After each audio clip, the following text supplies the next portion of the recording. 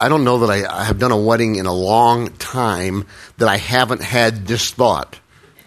You have no freaking clue what you're in for. Am I right about that? I mean, they just, no clue.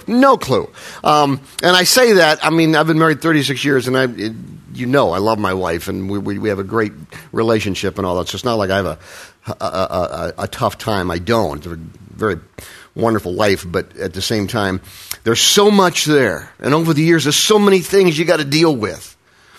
And I have no doubt in my mind that some of you are probably dealing with some very hard things right now. We're going to talk about health, and I don't care where you are in your life. I don't care whether you're married or not, or divorced, or in an early, just in the early stages of a marriage, or middle or late stages, or thinking about it, or single and looking for someone to marry. This is just goes across all those stages because it's about health, and it's about healthy people. And it's how healthy people usually end up having healthy marriages, which also usually produce healthy children. So I want to talk about that. But before I do, I always look for different material, different resources when I'm preparing a message. And these all were very apropos to marriage, but not necessarily to any of the themes that I'm going to talk about.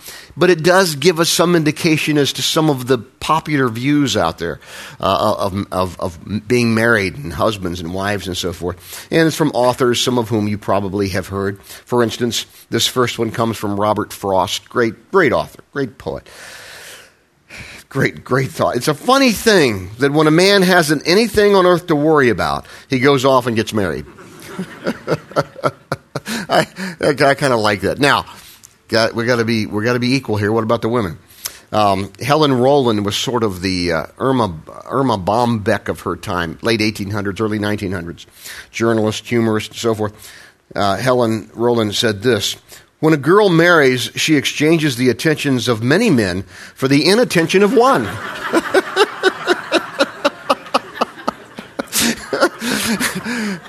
Hit a little chord with some of us, didn't it, huh?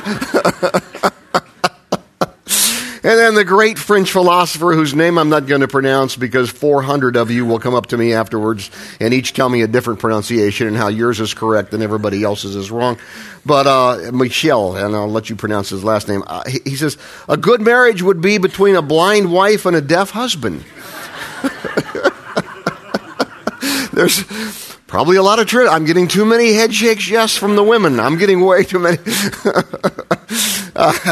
And I'm not. I get one more, and I'm not. I love Socrates. If you come here very much, I don't quote him every Sunday. I would if I could find something applicable, but I love Socrates, and this is one of his great ones. "My advice to you is get married. If you find a good wife, you'll be happy. If not, you'll become a philosopher." Interesting thing about that, I would really love to know what Mrs. Socrates thought about that, because he was married. He had 3 kids, actually. It's interesting, some of the views we have of marriage and some of the things that we can kind of laugh at and have a good time. What I'm going to show you today, when we talk about health, again, this is for some of you, this might not just be your family. It might be like your close friends. And these are things that ought to be a part of every one of our circles of influence, certainly our families. Whether we're husband, wife, kid, parent, whatever. And if I'm not there, then it's the people that I'm around, whatever I look to as family. These are things that are it just makes us healthy. And I'm going to say this thought again. Healthy marriages happen to healthy people who come from healthy homes. And yes, there are exceptions. Some of you have healthy marriages and healthy families, and you didn't come from a healthy place. And you were determined in your own heart and in your own mind, mine's going to be different. And God bless you for that. And if you're coming out of that situation, or maybe you're coming out of an unhealthy relationship, you say, you know what, I'm changing. I'm going to change it. Maybe I'm not as young as I used to be, but I'm going to change it. God bless you, change it. Time is now. Some of you, and I just got to say this, because I know there are people like this here, at least that will be here in one of our 3 services. And that is, you really worked hard to have a healthy home and a healthy marriage, and now you're dealing with kids that may not look all that healthy right now. And I would just say to you, it happens. I can't explain it, but it happens. And I would just say, hang on, keep doing what's right, pray for them.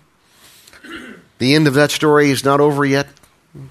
So just hold on to that, and don't beat yourself up. And as the movie clip tells us, sometimes the hardest thing to do is to forgive ourselves. So I just want to say that, and here's what I want to do. By the way, we talk about the different things that we can do for each other and all that. One of the things that I was going to talk about that I'm not today is love languages, and I'm going to refer to that again in a moment. But tomorrow up on the blog, on our renaissancechurch.org, you can take a look at that. There's a little thing I wrote about love languages and a synopsis of a book, because we all have that as well, and that's part of being healthy. And I'll allude to that more in just a moment. Here's what I want to do. I want to take you to the Bible. I'm going to show you a passage in 1 Peter, New Testament, chapter 3, and it comes. He talks to wives, and then he talks to husbands, and then he talks to everybody. Wives, husbands, kids, whatever. That's where I'm going to pick it up. I'm going to show it to you. 1 Peter 3, verse 8. And then what I'm going to do is I'm going to read that, and we're going to look at that together, and then we're going to look at about 10 different things. And I really debated, I really should only do 2 or 3 in depth.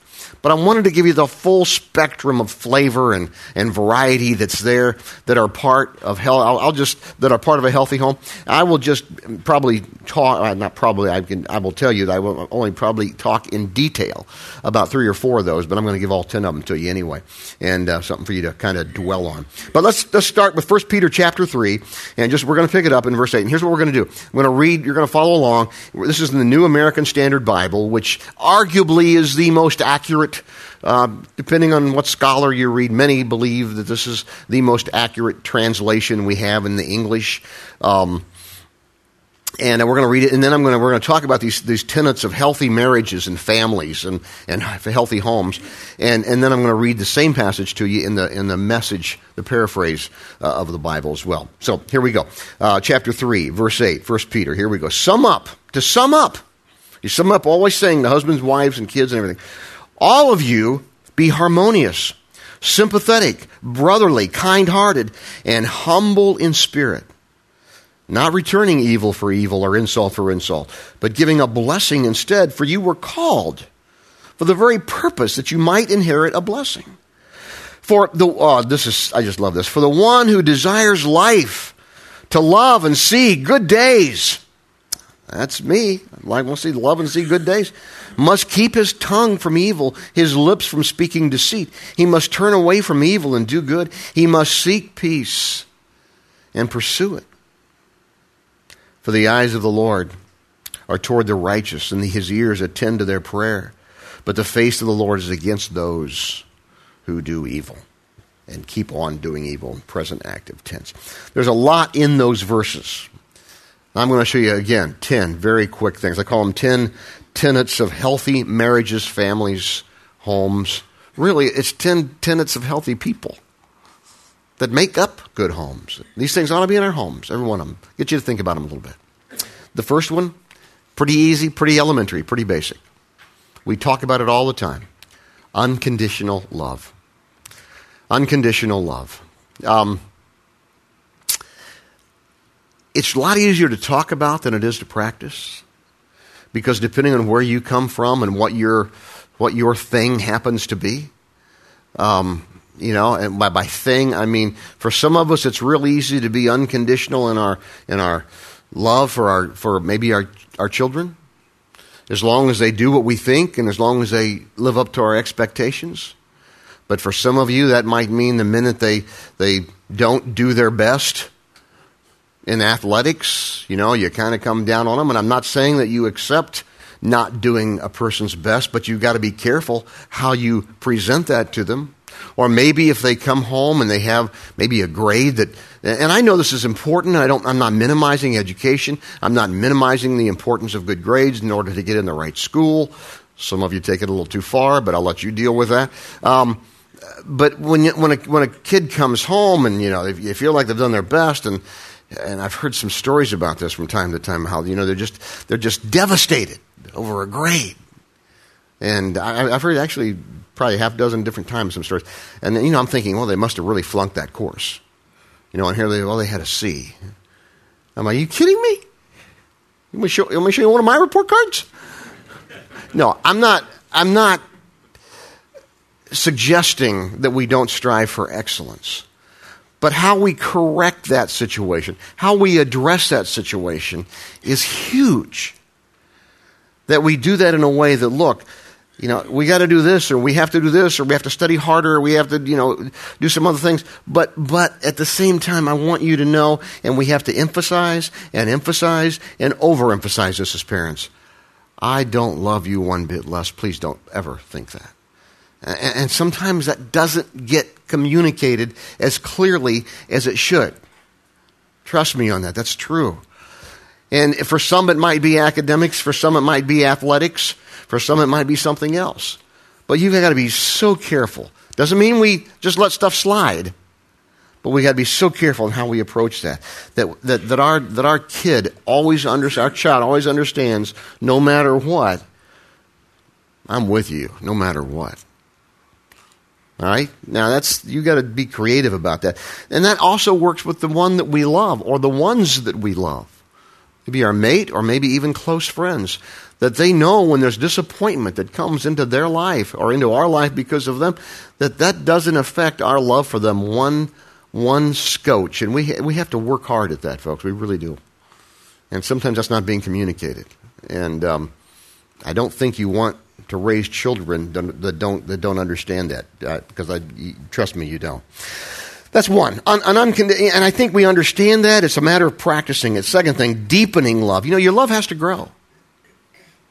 It's got to grow. I think back, for instance, I've been married a little over 36 years. I think back to my wedding day, and I think, I know I did, but sometimes in comparison, I think, I'm not sure I really even loved Charlene the way I should. I'm not sure if I was just in love or in heat, and they didn't get that in the early service. They didn't get it. They didn't understand. They don't know what the deal is. I'm like, hello, anybody out there? Anyway, and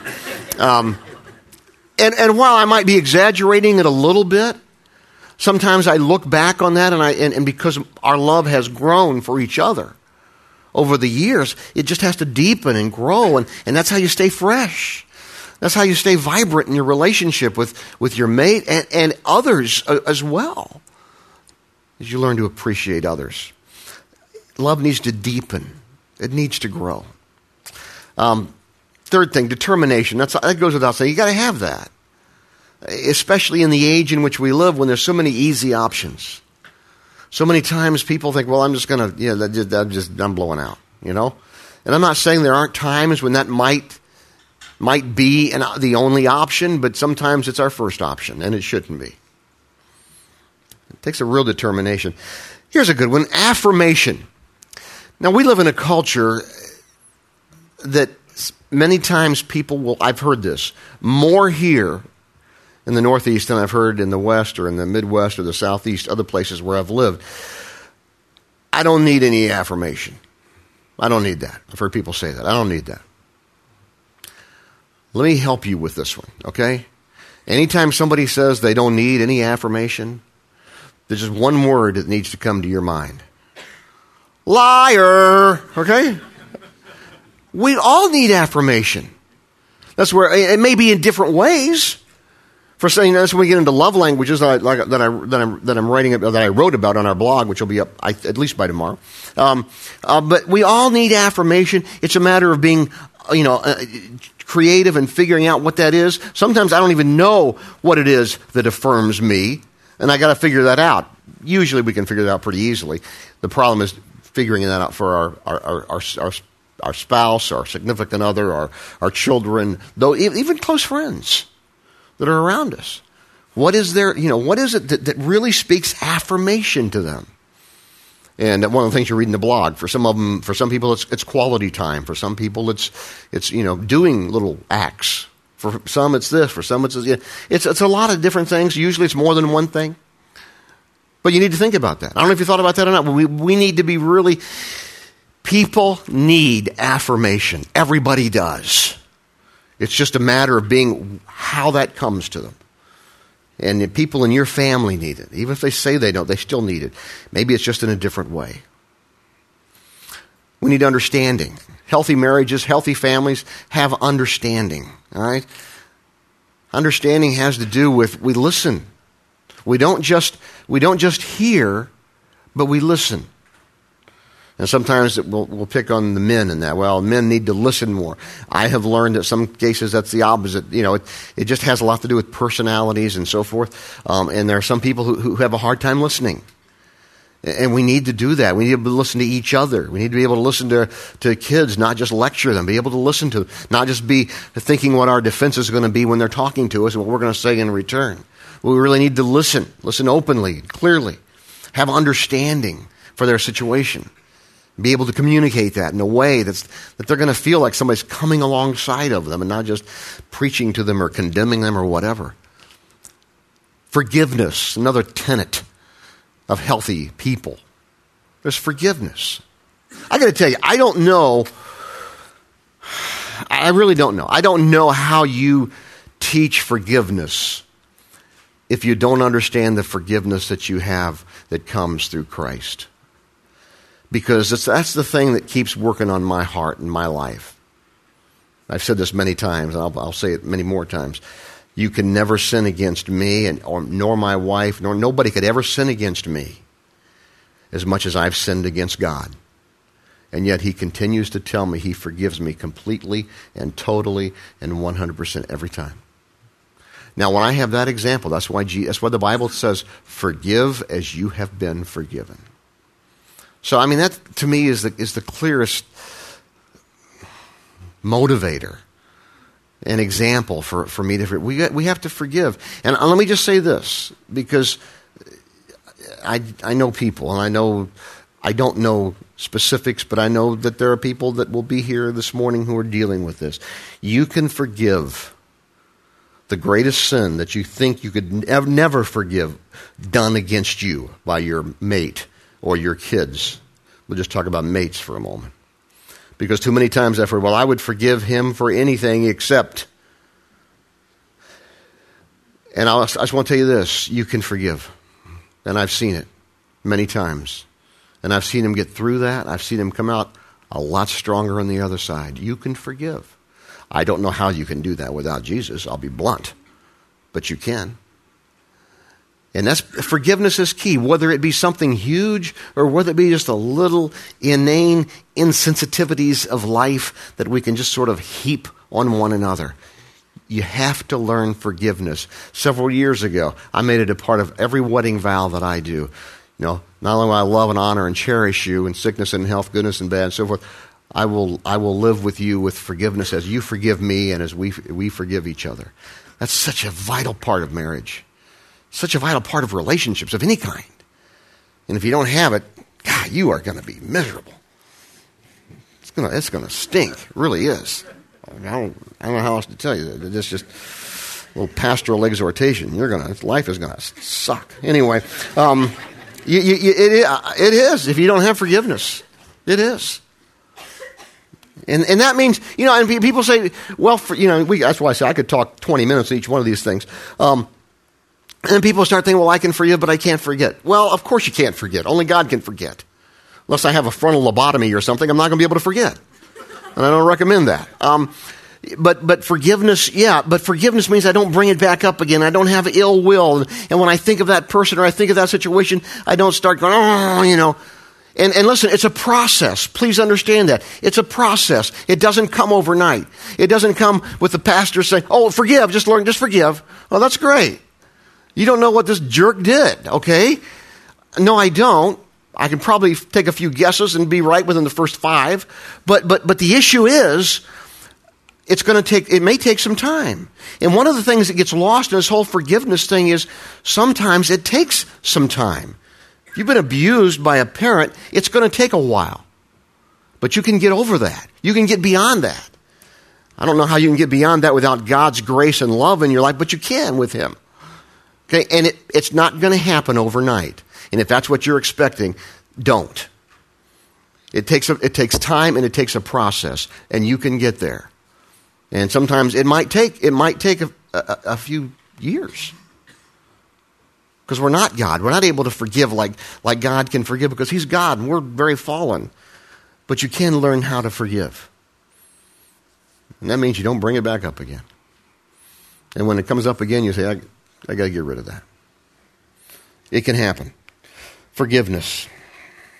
Realistic expectations. That's pretty obvious. Sometimes we got to talk about that, which really has to do with the next thing, communication. Why is communication so hard sometimes between people who love each other? And I'm not talking about husbands and wives, kids, adult, grown, children of grown parents, children who are no longer children, adults, and so forth. Communication is such a key to that. And sometimes you just got to sit down and you got to say some hard things to each other, but you want to do it in a way that can be loving and kind, and not out of, as the Bible had just told us, not giving insult for insult. Well, you're a jerk. Well, you're a bigger one. Probably not going to get you very far. In communication, particularly, and this is just kind of the way we all work. For some of us, it comes a little easier than for the other one. But that's where we have to really sit down, and whether that be through the help of a therapist or a facilitator or a friend or a mentor or just with each other, okay, we really got to be honest. And, the hard thing about that whole thing with communication is we live in a society that doesn't encourage it. And that's one of the things that you need to stop and think about. We get so busy, and it's not intentional often. We just all of a sudden wake up one day and we realize we haven't communicated in several years. We're like, okay, where do we start? Well, you start from wherever you can. And that's why we need to take time. Take time for that and communicate and think about that. That's why we have to be honest with each other when we do that. That's why honesty is such a key element to that. Sometimes it's not easy to be honest. Sometimes we have to say things that we don't want to say. Sometimes we have to share things that we don't really want to share, because in doing so, we're going to reveal the fact that gosh, I feel bad sharing this, but here's what I do. Here's how I feel when you do this. When in the early days, I don't know how early it was, but for me, fairly early days of cell phones, I had to go through a thing, and I still have to fight it, frankly. Charlie and I were talking, and we actually had at that point we had a therapist, because I was just so burned out. I was in the church before I came here, and one of the things that came up was just, when you're on your cell phone all the time, and I would always answer, it was like, this is how this feels, and I didn't realize how it was making her feel. Insignificant and devalued and so forth. And trust me, she is a very low maintenance lady, but cell phones were new and all the BlackBerry stuff. I was just keeping in touch. This is great. I can be in touch with everybody all the time. I'm loving this, man. That's kind of that's where I love this. And it was just like to the point of at the expense of the most important relationship that I had. So I've learned now. I read all the Wall Street Journal stuff on what cell phone etiquette is. Do you read those things? Those are, I didn't realize until just, I guess it was a few months ago. Maybe you need to hear this in church. This isn't the Bible. This is the Wall Street Journal. Close, but not quite. And Wall Street Journal, it talks about, it went through a whole thing of cell phone etiquette. It's rude. Did you know this? It's rude to pull your cell phone, you go to dinner, pull your cell phone out and just sit it on the table. Did you know that's rude? That's rude. So, I was just learning that whole thing just a few months ago. Charlie and I were going out to a nice dinner, Wendy's or something. And we were, no, it was a nice dinner. And I pulled my phone out and I just set it down. And she was like, so are we having dinner with all those people in that address book right there? I'm like, okay, honey, I got the message. There are, of course, exceptions. I realize many of you have such situations where at a particular time of the week or month or year where you just got a lot going on. I understand that, and I think we all should understand that. That's where understanding comes in. But we also need to be honest with each other about some of these little things that can set off a whole bunch of other stuff inside that we had no idea was there. Honesty. And then the last thing, number 10, I call it cautious retorts. I didn't know how to, that's where you have a relationship where it's just bickering, back and forth, insult for insult. That's what the Bible talks about. Stay away. Don't return to insult for insult or evil for evil. Whereas they say something that's hurtful to me, and I say something in return that's hurtful to them because that's how I want to get back at them. And that's no way to live in a husband and a wife relationship, in a family, or even with a close friend. That's no way to live. And the Bible tells us in the book of Proverbs, which is just, says, a gentle answer turns away wrath. How true that is. Sometimes, you're in this heated discussion, and then one thing is said the wrong way, maybe just one wrong little preposition or something else, and boom, it explodes. Maybe an expletive deleted, I don't know. But boom, it goes. And you look back on that whole dialogue, if you're able to, and you think, you know what, if I had just inserted this soft answer instead of this, it would have changed the whole evening. That's good stuff. Just one little word could have changed the whole thing. We need health. And I don't know, you look at those 10 things, how healthy are you? How healthy is your family? How healthy is your marriage? How healthy are you and your friends? Right there. Let me show you again. Let's read through it again. Again, this is in the Paraphrase, the Message Bible. And read the same passage. 1 Peter chapter 3, verse 8, summing up, be agreeable as opposed to disagreeable. Okay? Be sympathetic as opposed to unsympathetic. Be loving as opposed to unloving. Be compassionate. You get the point. Be humble.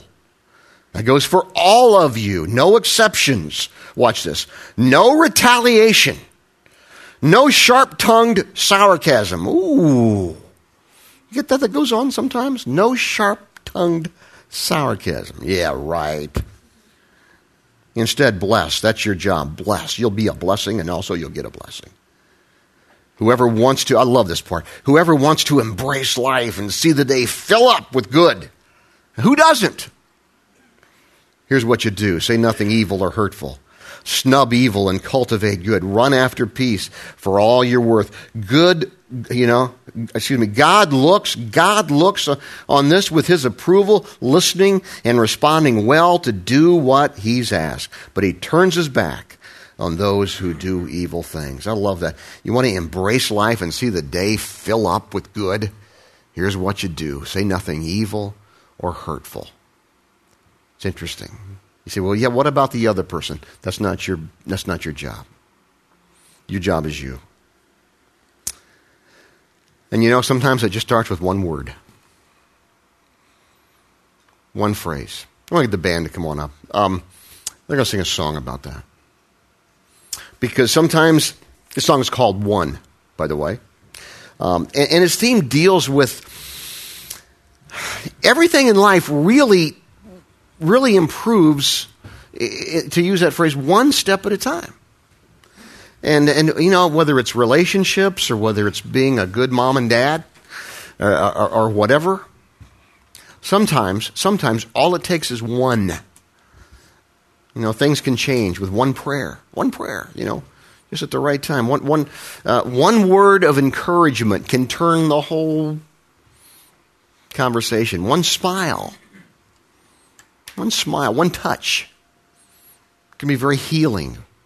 And just one day at a time, as they say. And although I don't necessarily think this may be the intent of the song, I would also just say this. Sometimes it's just the help of one.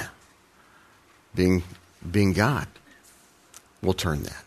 Let me pray, and then they're going to sing this for you. God, I pray that you would give us the courage, the presence of mind at times to say that one word, pray that one prayer, give that one touch. That's going to just change things dramatically. I pray that we'll do that with God's power and strength. In Jesus' name, amen.